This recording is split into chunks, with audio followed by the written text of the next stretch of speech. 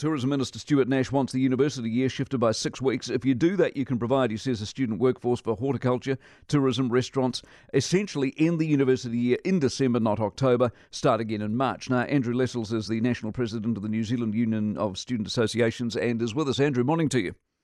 Morning, Mike. What do you reckon? I support the idea in principle. We're interested in exploring it, but I must confess I'm not the world's biggest fan of cabinet ministers making policy decisions on the fly. It kind of seems a bit like a back-of-the-envelope fix for a problem that's been plaguing these industries for decades. It's a bit of an odd one to just throw out of the blue. Thought bubble. Bit of a thought bubble. Having said that, whether you end in October or December, as long as you get home for Christmas, does it really matter? I think it's an interesting one that we're going to need to explore. I can imagine things like doing exams in the middle of December in university buildings that weren't designed for that. It's going to be rather unpleasant with the heat, for instance, is a problem that we can see. And I think there's also the challenge of, though the minister says that the horticultural industry, for instance, runs through from December through till March, it's not actually consistent across the country, not consistent across sectors. So I don't think it's a silver bullet, but we're certainly interested in exploring it. Students want jobs, and if there are jobs there, I think it's something we do need to dig into. I was going to say, that's my next question. If they said, look, if we do this, here's the work and here are the numbers for you, students would take that up, you think?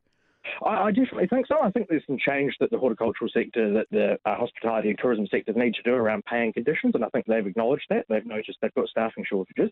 But I think that if the work is there, students will do it.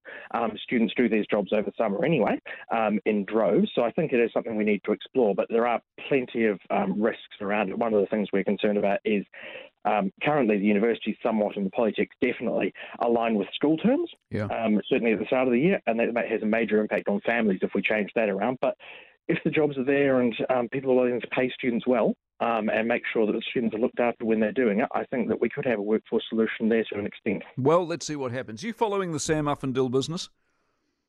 Indeed I am. I think everyone in the country is. The student flat story this morning, I don't know if you've seen it. It was a pig of a flat. There were 5 blokes in the flat in 2003, 2004. In general, are there still pigs of flats in places like Dunedin? I think there still are. I think that the student culture has changed dramatically over the last 20 years, but I'm not going to pretend that it's all better. I think that there are some issues that the student community needs to address.